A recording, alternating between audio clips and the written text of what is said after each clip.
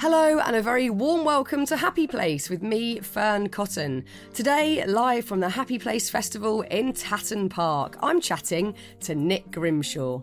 When I was writing the book, I couldn't write it. I couldn't sit down and focus. And I was like, surely this is the easy bit, because I'm just writing about what's happened. And it was spiraling again, being like, how did I do that, go from Oldham to doing the breakfast show, and now I can't sit in my kitchen and write it? It's something that it was when I left Radio 1, I was really trying to discover and explore, is that it? Do you have one dream? Do you have one ambition in your life, or can you keep evolving and changing and setting new goals, big or small, and achieving them? Nick was on Radio 1 for 14 years. He'd always, since he was a kid, wanted to present the Radio 1 breakfast show. It's a coveted spot, and he did it, hugely successfully. He achieved his dream, but in 2021, he made the decision to leave the station, prompting him to rethink what his life looks like. Part of that process was reflecting on it all in his autobiography, Soft Lad, which I have to say, just like this conversation, is both laugh out loud funny and incredibly thought-provoking. As I said, we had this chat with all of you gorgeous lot at the Happy Place Festival just last week. Oh my God, the sun was blazing. It was dreamy. I'm so grateful for that sunshine. And I think this was the most full the talk tent got all weekend. Everyone was sort of bursting out the sides of the tent onto the grass, sat on beanbags and deck chairs to listen in. It was amazing. So thank you so much for being there. And if this is the first time you're hearing this chat, I hope you really enjoy it. I'm Sandra, and I'm just the professional your small business was looking for. But you didn't hire me because you didn't use LinkedIn Jobs. LinkedIn has professionals you can't find anywhere else, including those who aren't actively looking for a new job, but might be open to the perfect role, like me. In a given month, over 70% of LinkedIn users don't visit other leading job sites. So if you're not looking on LinkedIn, you'll miss out on great candidates like Sandra. Start hiring professionals like a professional. Post your free job on linkedin.com/people today. Okay, here it is. This is the show.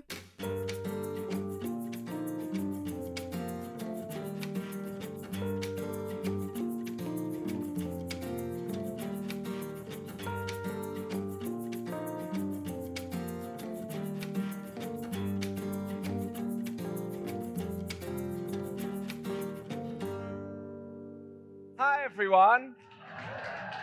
It was further away than I thought. Sorry. It takes forever to I get on wasn't the doing stage. a dramatic entrance. No, I've had so many awkward moments on this stage. Bit I far, can't tell innit? you. It's a long way, but we're glad you made it. Well Yeah, done. Thank you. And thank you for being here. Thanks for having me. I mean, you are obviously from up north, and you had said to your family, "Do pop along." They but declined. Yeah, they did decline. My mum was like, "Oh, it's 50 minutes." So they're the other side of Manchester, and it's United Arsenal. So that ruled out everyone else in my family, unfortunately. Don't any football fans start walking out to try and find a telly? You're locked in now. Yeah, you're here now. You're here I don't now. want everyone to be like, "Oh my God, it is." Yeah, no, exactly. See ya. We obviously are really used to seeing you at music festivals and loving gigs, but I have a feeling, or I hope, that the Happy Place Festival is a bit of you, because you actually love wellness. Yeah. You love it. I do, and it's only something I've only recently got into over the past couple of years, and something that drives my boyfriend mad. He's not on board with wellness. No. At all. Or even a glass of water. Right.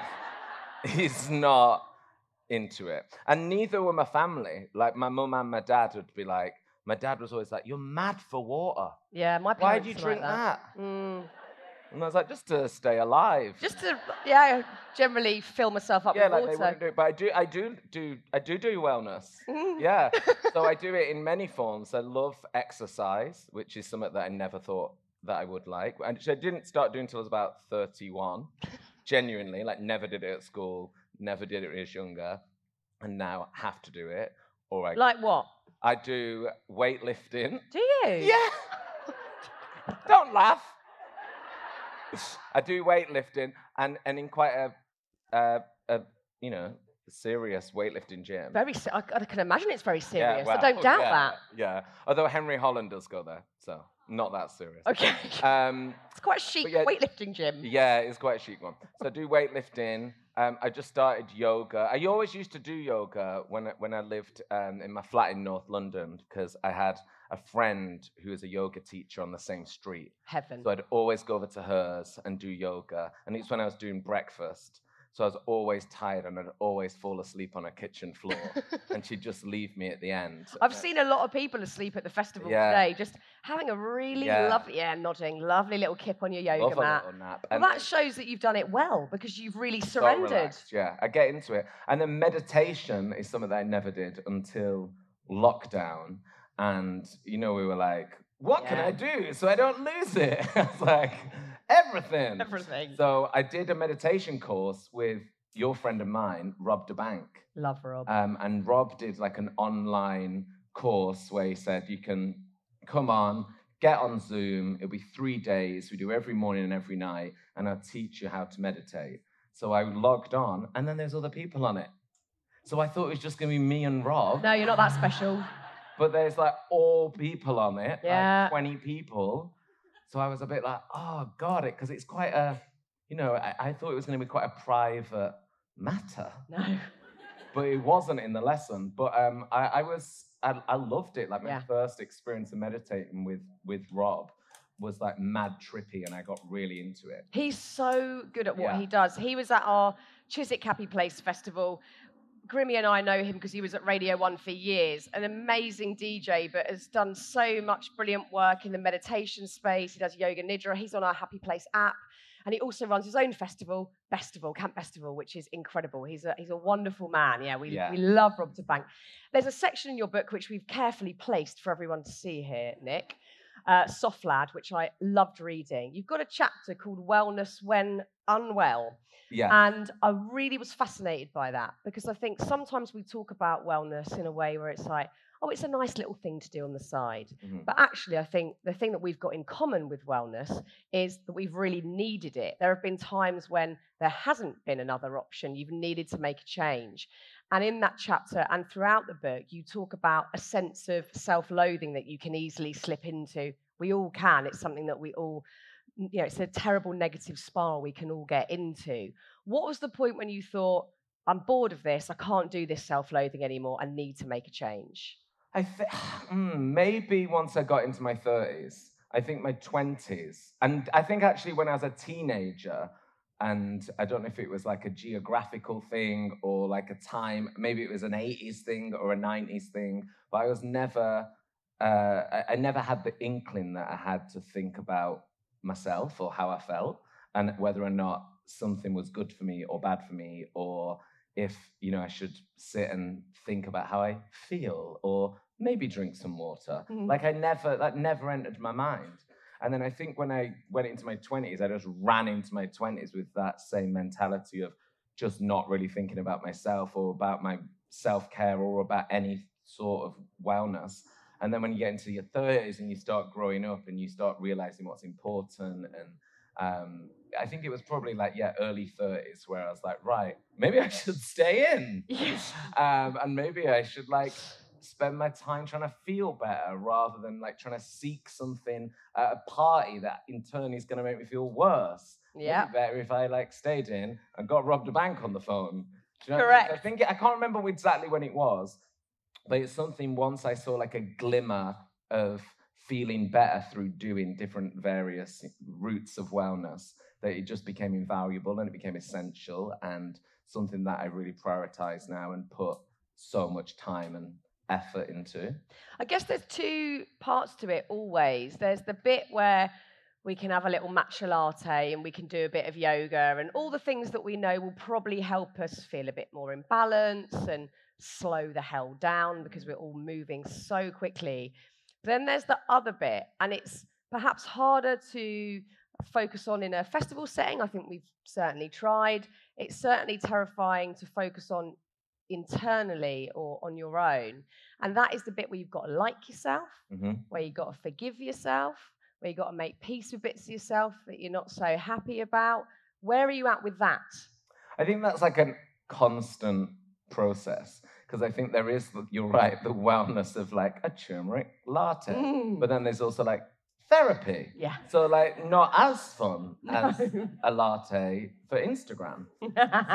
But much more nourishing. Yes. You know, like, so, you know, definitely more nourishing, but just like harder. And I don't know, like, facing up to yourself and figuring out who you are. I don't think I ever really did until I got into my 30s. And then I was like, wait, I've been carrying like shame and like gay guilt and like sort of not really liking myself when I was a teenager, and I've never dealt with it. So you can't get that from a turmeric latte. Sadly. So I had to like go to therapy and talk it out. And I think it's just about being kind to yourself. I was just chatting to Jono. Jono Lancaster. Anyone watch Jono Lancaster's Yeah. chat? We And love he Jono. was just talking to me about self-love and, you know, like growing up in Oldham, I couldn't be like, I want to love myself. Like, you should love yourself, especially. So, I don't know, it was quite a hard thing for me to get my head around. And some days I'm really into it, and some days I think it's really hard and it icks me out a bit. And I think it's like a constant journey where you've got to get that balance of being kind to yourself in whichever way that is, you know, speaking to yourself nice or getting sleep and rest and not, you know, looking for external validation from somewhere which is not really important. So I think it's quite an ongoing, it's like a practice, do you know what I mean? I don't think you're ever like, I'm done. No. I'm happy inside. I No. think it's like a constant thing. I think especially with liking yourself, Yeah. it's all day, every day, forever. And there'll be periods where we do find it easier, and times, especially, I don't think it's like any worse for us, but I think especially in our job, where sometimes the feedback can be negative, which I think anyone in the public eye has experienced on a level. If you're feeling pretty good and you've got that equilibrium and you're like, I'm actually quite liking myself at the moment, or there's a certain element of peace, it can only take one crappy Instagram comment to just extinguish that in an instant. And it is quite hard to then pick yourself back up and do all the work again, like start believing that, you know, you're all right as you are. It's tough.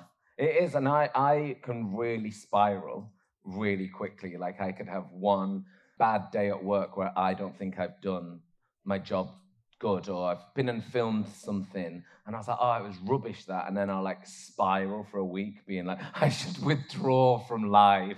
Like, and it's serious. I really go hard on myself. And then I'll hear a week later from the person that I work with being like, that was the best day at work I've ever seen you. Yeah. And I'm like, really? Because I've hated myself for 7 days. So yeah, you just got to like keep reminding yourself and keep on top of it. Like I say, I think it's like a daily practice to not, and also to cut out the things that make you spiral. You know, like I can't watch anything like too dark or Same. like, I can't do it. No, I don't watch, I watch documentaries, funny stuff. David Attenborough. I can't handle, but yours is very specifically rooted in a childhood experience. Yeah. So tell us about Edward Scissorhands. Yeah, so I got really traumatized by Edward Scissorhands. And I basically was like the youngest in my family. So I had an older brother and older sister who were quite a bit older than me, like 11 and 13 years older than me. And I idolized them and loved them. And then so all my cousins were, 12, 15 years older than me. And I loved my cousin Lisa, and still do. I've not gone on. Loved until this day. And our Lisa took me to see, and she was fab Lisa because she used to wear like leather jackets and like dyed her hair black, and she had like posters of all like heavy metal bands. Like it was I imagine quite a bedroom for you. That I would have loved that. You would have loved that. I would have loved that sadly like in my 20s, not my teens. That's the worrying thing. Yeah. And she had like she was cool. Like I thought she was really, really cool. And she'd like go to like Rock World, and like she took me one night to see Edward Scissorhands, and I was really excited. And it terrified me. Like absolutely hated his face so much with a passion. And I was like traumatized by it. And I remember watching the film and leaving with Lisa, and because she had a leather jacket on and like black dyed hair, I was a bit like, she's a bit Edward Scissorhands. Hey, Edward. And I went home and I couldn't sleep and I was freaked out by it. And my mum and dad were like, oh, it's a kid's film. Don't worry about it. 90s parenting. It's all right. We're having a party. Get upstairs. And they were like, oh, there's nothing, it's fine, it's a kid's film. And I think it was a PG maybe, or like... PGs were so different to PGs a today. PG was a loose... I've watched some stuff with my kids and halfway through gone, nope, it's not appropriate. What was it? Ace Ventura. Don't watch that with your kids. Really? Oh my God. In my head, innocent, sweet The little Pet Detective? Yes. So rude and inappropriate at times. I was like, oh my God, I'm so sorry, kids, but we're halting it here. Oh, I'm not watching this. No, we're not. Let's put Zootropolis right back on. Get that back on. Yes. Well, I needed Zootropolis. You did. I watched Edward Scissorhands, and it was just, he just like creeped me out. I thought I quite liked being around adults, and I loved watching films and watching stuff with my mum and dad. And I think I'd only experienced, so I was like 7, just like lovely things, like joy, and like my mum's friend Carmel's quite funny and nice. And then Edward Scissorhands, because he was in quite a suburban setting where I grew up in Oldham, it looked like my street. And then I couldn't really read him. You know, he was a bit like, couldn't really, it was a bit like a spider, like, you know, you don't know what way they're going to go. Yeah. Like, a bit like, it icked me out. And it wasn't like the story, it was just his face. And I got so traumatized, it went on for weeks. Into adulthood, though. Months, and then years, years of not being able to sleep. And even when I was doing like nighttime radio, I had to sort it out when I was like 27, because it was when I started doing the breakfast show. And I was like, I can't be scared of Edward Scissorhands. Of Edward Scissorhands. Yeah. Because it's been 20 years. And I just thought that I was like under attack constantly. And it came from being scared in my bed at 7 till 9, where I was like, sweating and traumatized, and like any noise I like couldn't sleep. So I was like stressed out for 2 years. And mum and dad were like, oh, that's where soft lad came from. Because my dad was like, a bloody soft lad. It's only bloody Johnny Depp. And I hated it. And I just like never really dealt with it. And then I was like, wait, I'm scared of everything. Yeah. And everyone. So I need to figure that out. But you did that by rewatching it. Yeah. So I watched it in lockdown, and I'd never been able to watch it. And I watched it one day in lockdown, and I was like, right, it was on like Channel 4, Christmas time. Yeah, nice and festive. And it was like 4 o'clock, by the way, not a kid's film. No. And I put it on, and I actually found it really heartwarming and kind of life-affirming in the story, in the film, and how I connected to Edward Scissorhands, the character, because he was someone that when I was growing up through my preteen and teenage years, I felt very out of sorts in a suburban setting where it was all heterosexual families, like mum and dad and 2 kids. And I knew probably from like 9 or 10 that was never going to be me, and that I knew that I was gay and coming to terms with it. And so I don't know if the fear of Edward actually stemmed from me being like the odd one out in a community. I don't know if it did, but when I watched it as an adult, I was like, oh, hang on a second. Edward is the one that everyone's like, he's a bit weird in this community. And that's how I felt as a teenager. I felt like the odd one out. I felt strange. I didn't feel, in the same world as everyone that was around me, in my family and my friends at school and everyone in my suburban street. And I sort of realized that when I watched it recently, and I had that connection for him. So I sort of made peace with him and realized that the Edwards were all the people that I've like connected to. Like all my friends are a bit Edwardy. And like, he's not wrong with him. He just likes a leather catsuit, Nothing wrong with that. Let's not be judgmental. No, he can wear a leather catsuit. Wants to catsuit. wear foundation 8 shades too light for him. Exactly. And an all-in-one PVC suit. With some black contact lenses. With some fine. black contact lenses and scissors for hands. Absolutely Let's fine. let him live. Let's let him live. Yeah. But it is really nice that you had that sort of revelation. And also, but I wondered, because I really, really don't like watching anything remotely scary or triggering. Same. I'm like a sponge, so I take on everything. Yeah. And I either walk away thinking I'm the person who I've just watched, I start acting like, so if I watch something really angry, I'm a bit aggressive and angry.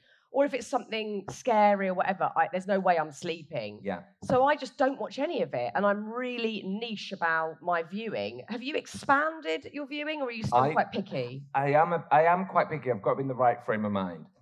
So I do get anxiety bouts from time to time where I'm like really highly strung for a few weeks. And then when it's that time, that's the David Attenborough. Yeah. That is like something really nice and Yeah. relaxing. So then I can't watch anything like too spooky. And like Luther. Couldn't do Luther. Love you, Idris, but no. No, can't ever do that. I went to my therapist once and was like, I said that I'm a sponge and I soak it up, and I don't know if it's like a good thing or a bad thing, because I can really feel if like Mish wakes up and he's in an eggy mood and he's stressed out about work or on a stressful work call, then I'm really stressed about his work call that I don't even know what it's about. Yeah. So then all day I'm like, well, why am I bothered? I know. I am so bad. And she like taught me to sort of like be in myself and to sit in myself and do breath work and like get out of here and like get a bit more in here. So that's definitely helped. Yeah. Saying that, also I said, and when I watch something, it makes me scared and it makes me really anxious. And she was like, don't watch it then. And I was like, oh yeah. Glad I just paid you. Here's 50 quid. Thank you for that. Great tip. Brilliant. But on the way here, actually, I've just got into, because I couldn't watch it when it came out 9 years ago. I don't know if you've heard of this little show. It's called Narcos. Right. I thought, let me give that a go. Haven't seen it. Too scary. Too scary. Too scary. Well, I've managed to watch episodes 1 to 7. Fine. You were right. I watched episode 8 on the train. Little bit too much. Right. Yeah, let's turn it off. So let's watch some David Attenborough. Something about a novel, just to like get the balance back. Yeah. Hiring for your small business? If you're not looking for professionals on LinkedIn, you're looking in the wrong place. That's like looking for your car keys in a fish tank.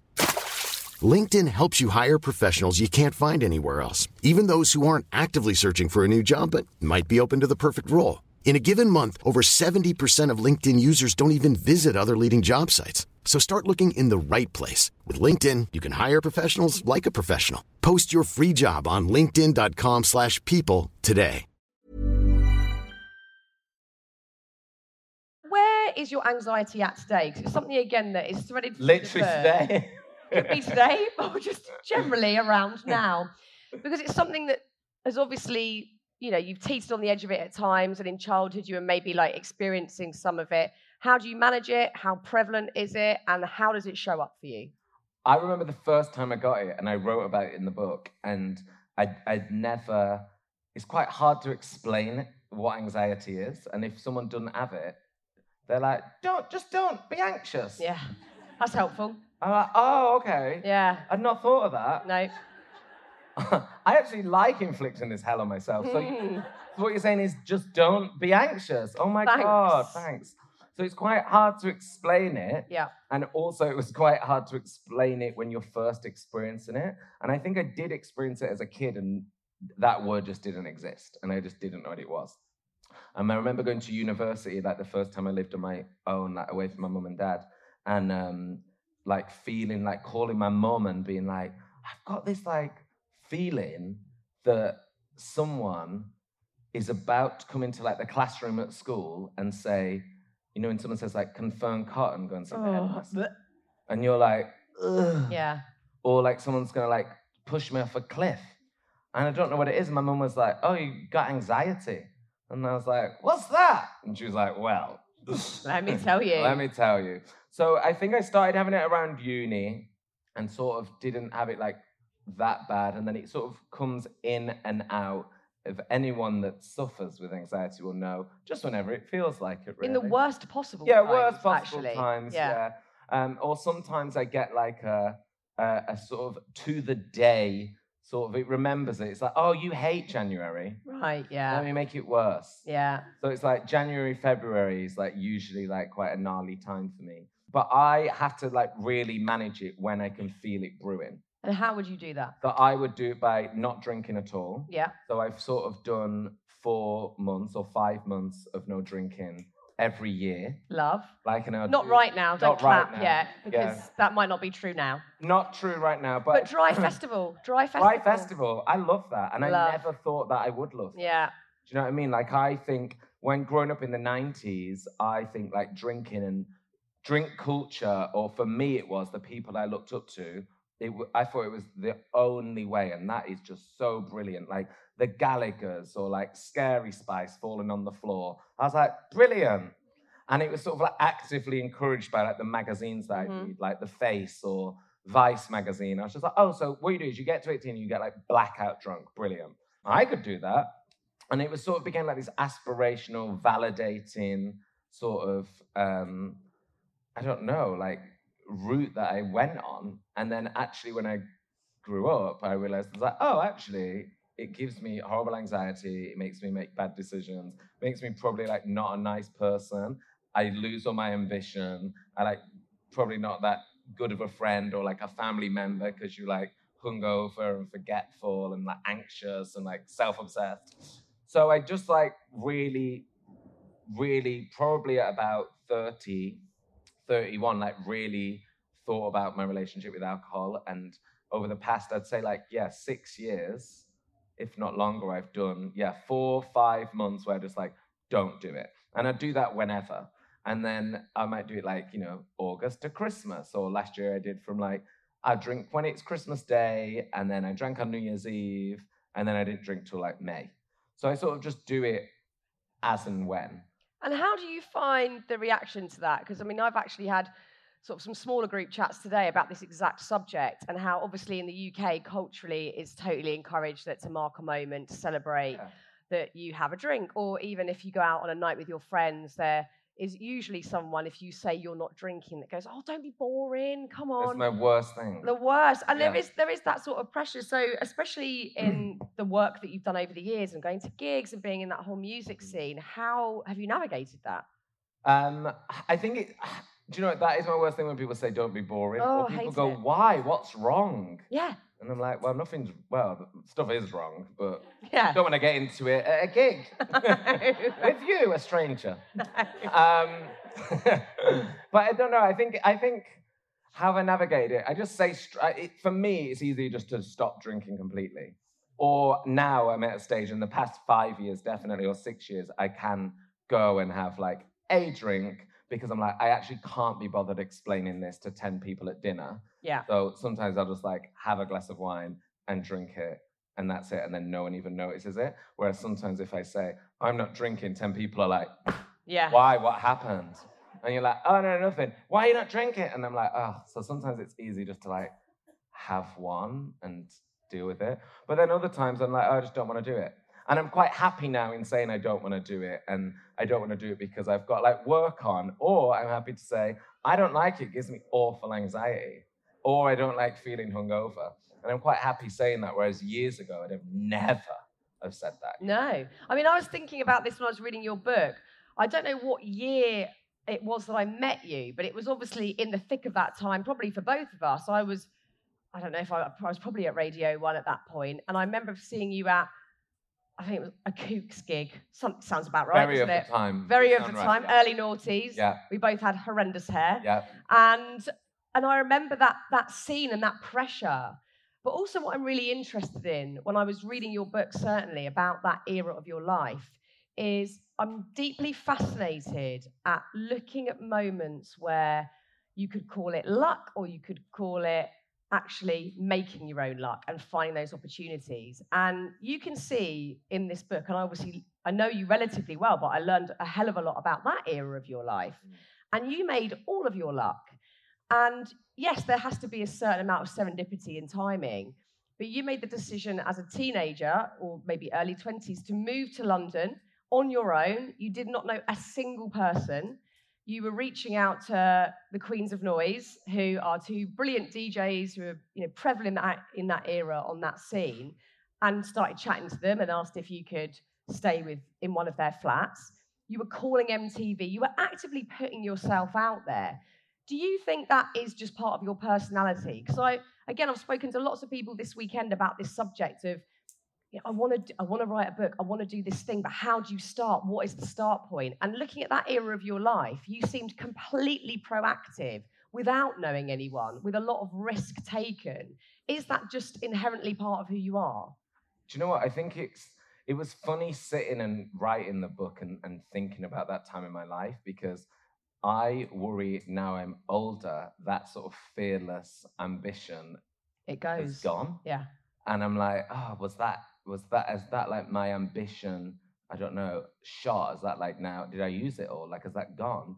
But yeah, when I was a kid, I was really, didn't know what I wanted to do, and I loved music, and my brother and sister were quite good in guiding me in that they had, proper jobs, and I loved music and wanted to do radio and loved the radio, like loved listening to the radio. And they both quite encouraged me to be like, don't be, my sister's an accountant. She's like, don't be an accountant. Do what you want to do. Like, please go and do what you want to do. She's like, it's boring. I hate it. And my brother was like, go and do it. Go and do it. So I think they sort of encouraged me to do it. My mum and dad were like, don't do it. Go and please go. Please be an accountant. Please be an accountant. And then I don't know. I couldn't. I didn't really like. I didn't excel in anything at school. Like, I wasn't very good at learning or revising or paying attention or having focus. But the only thing that I was really good at and focused on was radio and music and sort of talking to people at parties that my mum and dad would have or dinner parties that my mum would have. So I thought, maybe I can do this. Maybe I should go and do radio. And I just remember being I set that intention really young. Like, I was probably like 12 or something, where I was like, I want to do it.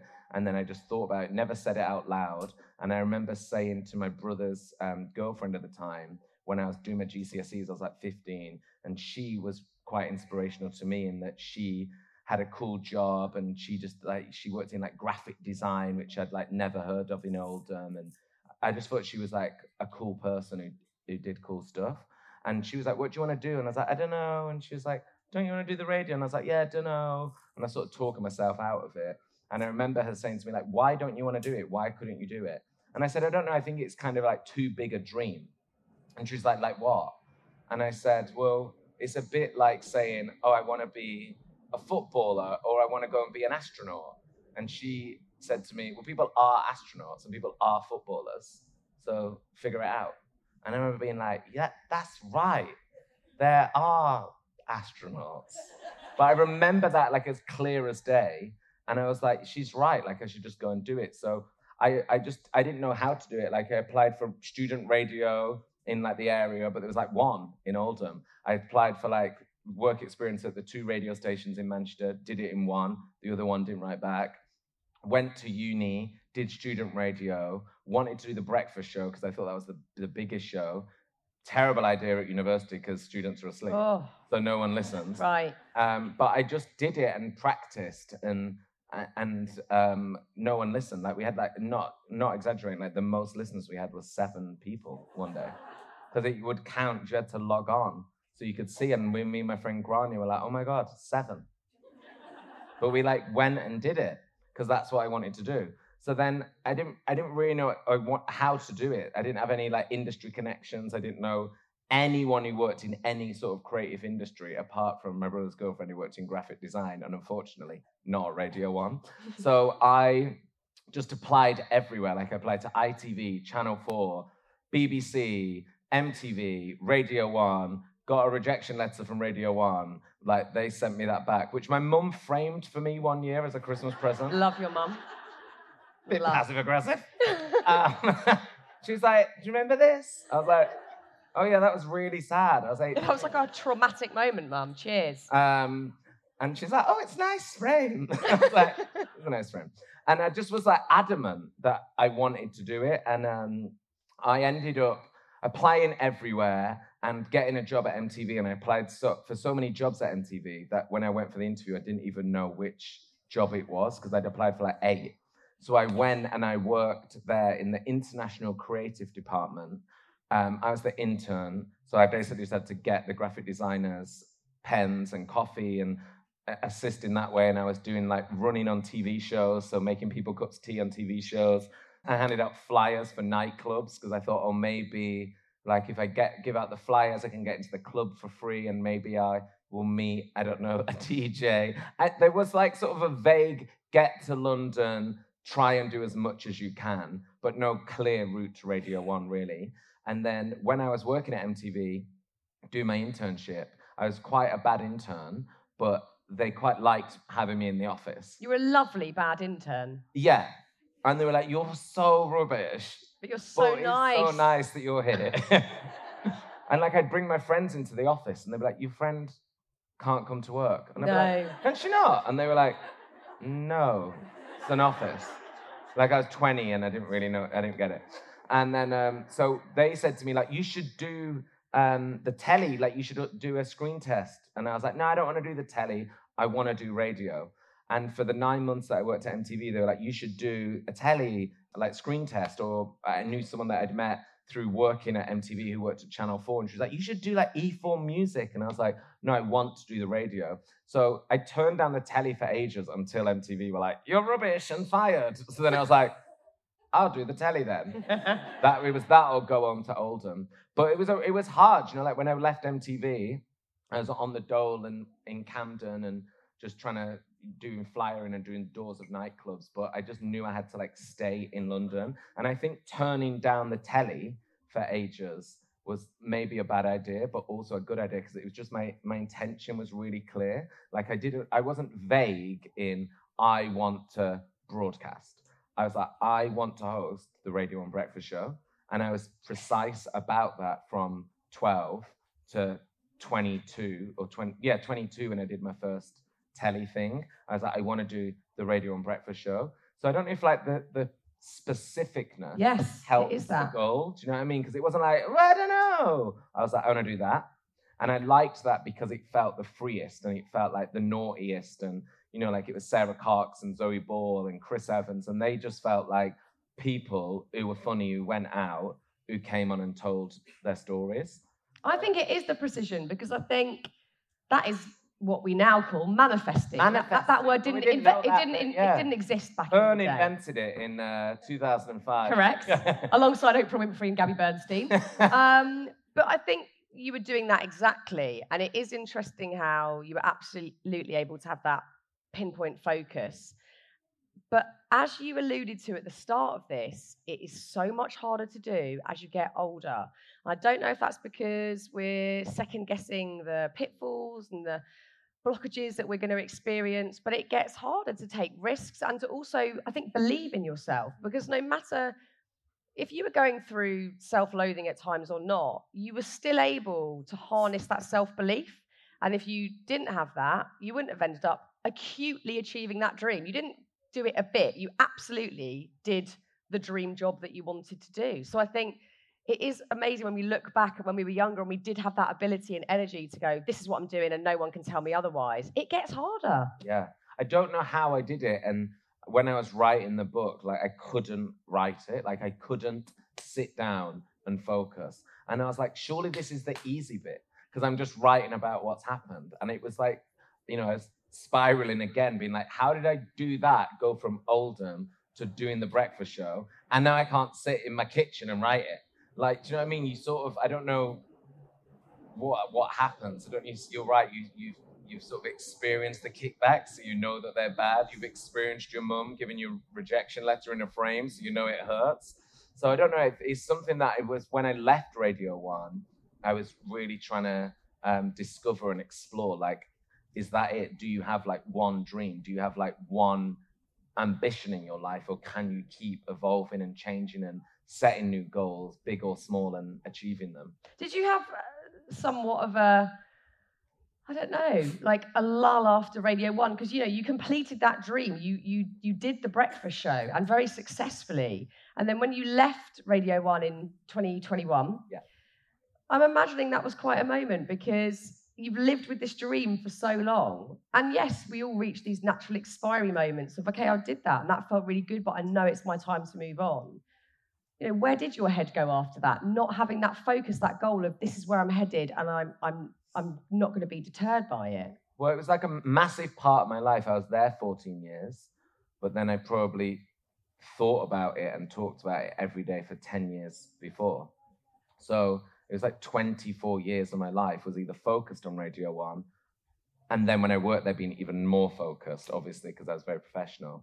But do you know what I mean? So you're just like talking about Radio 1 and focusing on it. And when I was there, I did a daily show for 12 of those years. So every day you're in that cycle of doing the same thing. And I never, ever in those 14 years, plus the 10 thinking about it, thought about leaving. Yeah. Like I never thought about it. And I knew I'd have to leave because Radio 1's, not a radio station where you join and stay forever. Like you don't retire there. I knew that maybe I'd work there for like 3 years or 5 years, and that'd be amazing, or 10 years. So you're always gonna like have to leave. Do you know what I mean? So it wasn't about the leaving, but it was like what I found hard was like the dailiness of chatting to people. Like I found that really hard because you'd have the show and you'd have your plan of the show, but then someone could just text in and she's like, oh, hi, I'm Claire. Oh my God, my cat just put my shoes on or whatever. And then that entire show is about Claire's cat that's put the shoes on. And then you'll be in like the supermarket after and someone will talk to you and be like, oh my God, what about Claire's cat? And you're like, right, yeah, no. So you're in this like constant conversation and people remember stuff you said like weeks ago and they'll come up to you and be like, Claire's cat, eh? And you're like, I know, it's so funny. And like, so that was weird. Like it's a community and like a massive conversation. And yeah, it was weird like not to be in that. But it was also quite nice not to be in that as well. But it took me a while to get used to it, to not be thinking of everything that you're doing could be content for the radio. Yeah, I know. I was doing that like all the time. Like oh my every God, single thing I'd see, I'd be like, right, beanbags. Couldn't I talk about beanbags tomorrow on the radio? Yeah. Because you've got 3.5 hours every day to like fill. So you'd be like, right, oh my God, lights. What can we talk about? Lights. A table. You're like, table. Yeah. Text in if you've got a table. Yeah. You're like doing that constantly. So it was quite nice not to do that. But my friend gave me some really nice advice, which was, he said, when you leave your job or like a tour finishes or like a big commitment finishes, change your day, completely change your routine. So if you leave your job or you're going on, a sabbatical or whatever, or you're quitting Radio 1 to go and work somewhere else, change your day. He said, don't wake up and do the dog walk, the gym, then you'd go to Radio 1, then you'd do this meeting, then you'd go have your dinner. He said, because once Radio 1's gone, then you just like, you're doing the dog walk, doing the gym, and then like this massive gap where I used to do my dream. Then, so he was like, totally change it. Change your total life in like what you want to do in the setup. Like you don't have to be in that structure again. Like, and I still now, after leaving 2 years ago, like tonight, I'll worry about going to bed early because I think I've got the radio tomorrow morning. Yeah, that will never leave. Or never. Why do we think we've got school tomorrow? I hate it. Why? I'm like, let me live. Please. So I actively was like, let me change and Yeah. do things. So we do things like Sunday night, we're going to get dressed and go into town and go to have dinner at 9 o'clock. Oh, that is To too like late for beat me. it. Because I was like, I ain't getting up tomorrow morning. No. But I like still had like this like fear that I was like, oh, gotta be up early tomorrow. I hear you. And I don't have that. So I had to like do like big shifts like that and sort of shake off any routine. I went to LA for a month. Oh, yeah, that was an interesting period. Yeah. Well, there was quite a lot of wellness in that bit of the book. So much wellness. There was all sorts of The like... city of wellness. the city of wellness and all sorts of strange scenarios going on within wellness. Yeah, so I finished radio and I was like, I want a month off because I'm going to do what my friend advised me of shake up doing everything. And then I couldn't. I had to work from like August to Christmas. So I did my month off in January. And I thought, I don't want to be sat in my house in January. No. Well, Misha's at work and all my friends are at work and it's dark at 2. So I was like, and I had to write this. So I was like, I'll go to LA because the sun's out and I'll write a book and look out of a window and I'll be a writer. And I found it really quite an uninspiring, lonely place. And I just did a lot of wellness and I'd done like a month sober like before, and then I was sober there and I had like I think I did until like May that year, whatever. So whilst I was in LA, I was like, I'm gonna be really relaxed. Yeah. And I'm gonna do what everyone legally does in California, and I'm gonna buy some medical marijuana. Yeah. Right? Now, I'm not a weed smoker. Okay? No. So You're a weightlifter. I'm a weightlifter, right? Okay. So, and like, buying weed in LA is like, the shops look like the Apple shop. Like, it's like a luxury, posh, healthy experience. Yeah. And people are like bloody chuffing it every Yeah, left, right, yeah, and yeah. centre. Like there's all different like, oh, that's like a posh one, that's like the Whole Foods one, that's Yeah. the organic one or whatever. So my friend who lives in LA was like, oh, I'll take you to this place. So we go in and like you can pick which type you want and what you want it for. So I met this guy who has like an iPad and he's like, welcome, like how can we help today?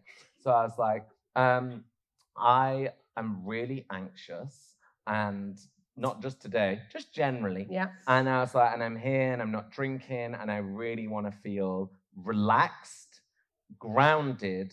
And I was imagining like, you see like Seth Rogen or like Rihanna.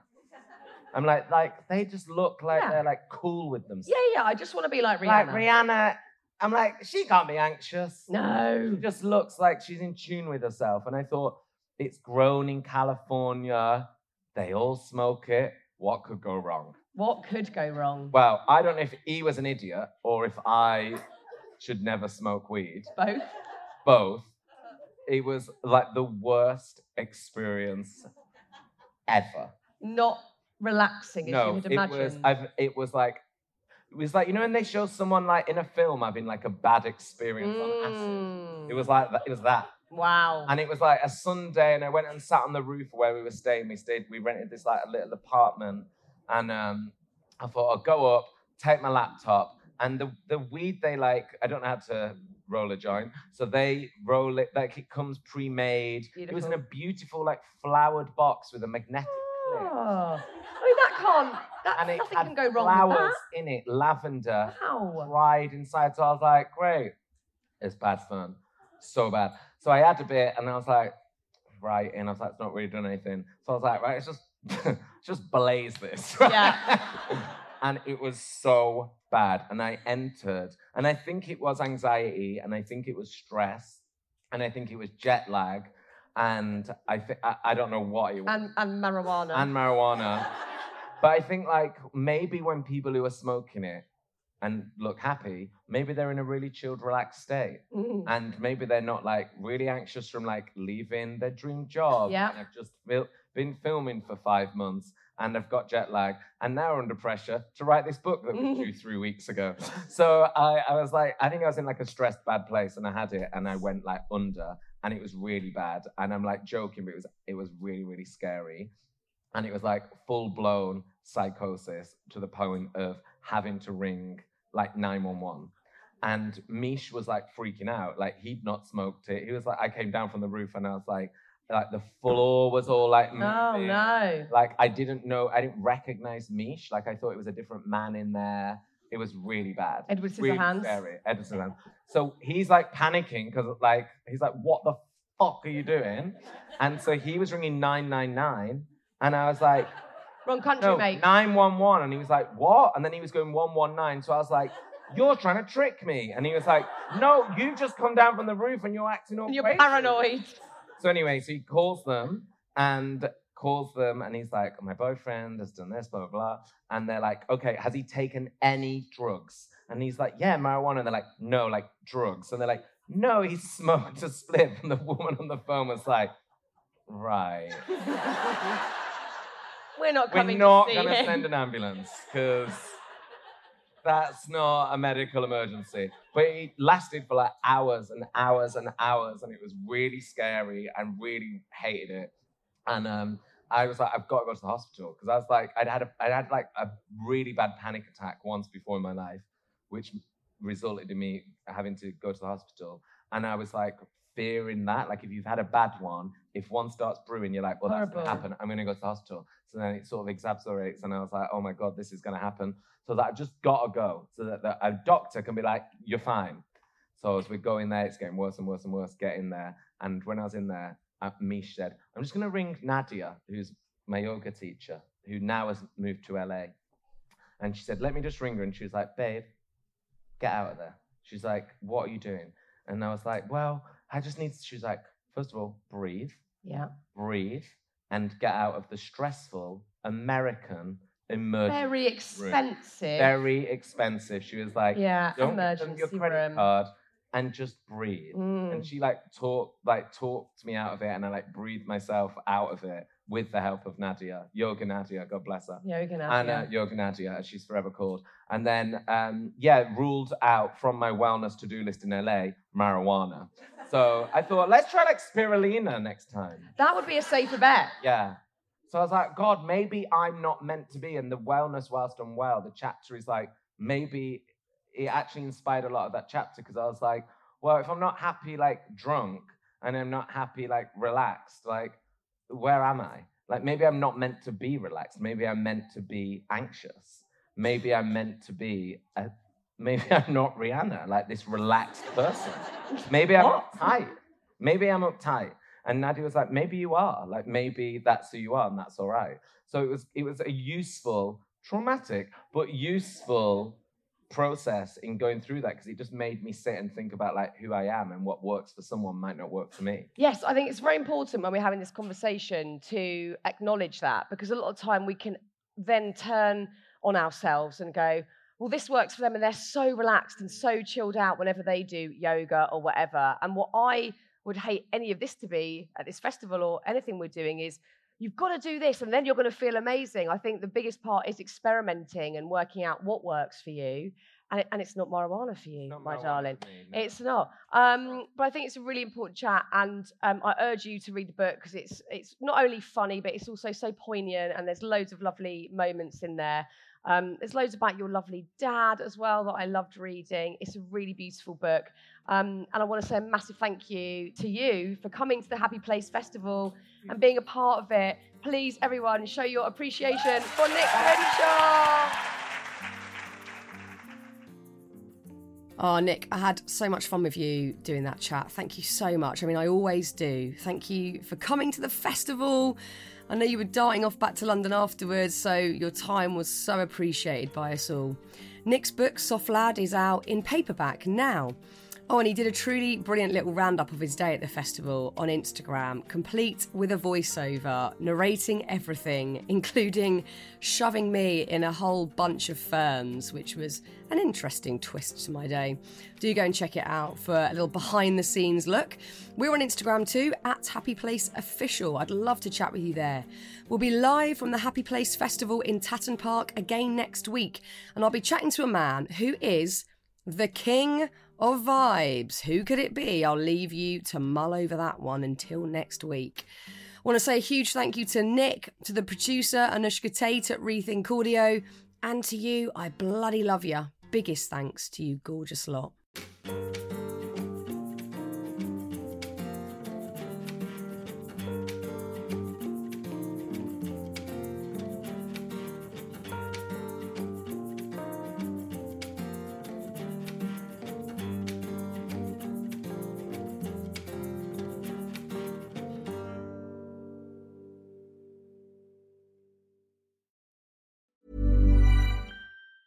Even when we're on a budget, we still deserve nice things. Quince is a place to scoop up stunning high-end goods for 50 to 80% less than similar brands. They have buttery soft cashmere sweaters starting at $50, luxurious Italian leather bags, and so much more.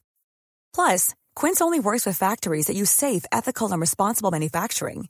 Get the high-end goods you'll love without the high price tag with Quince. Go to quince.com/style for free shipping and 365-day returns.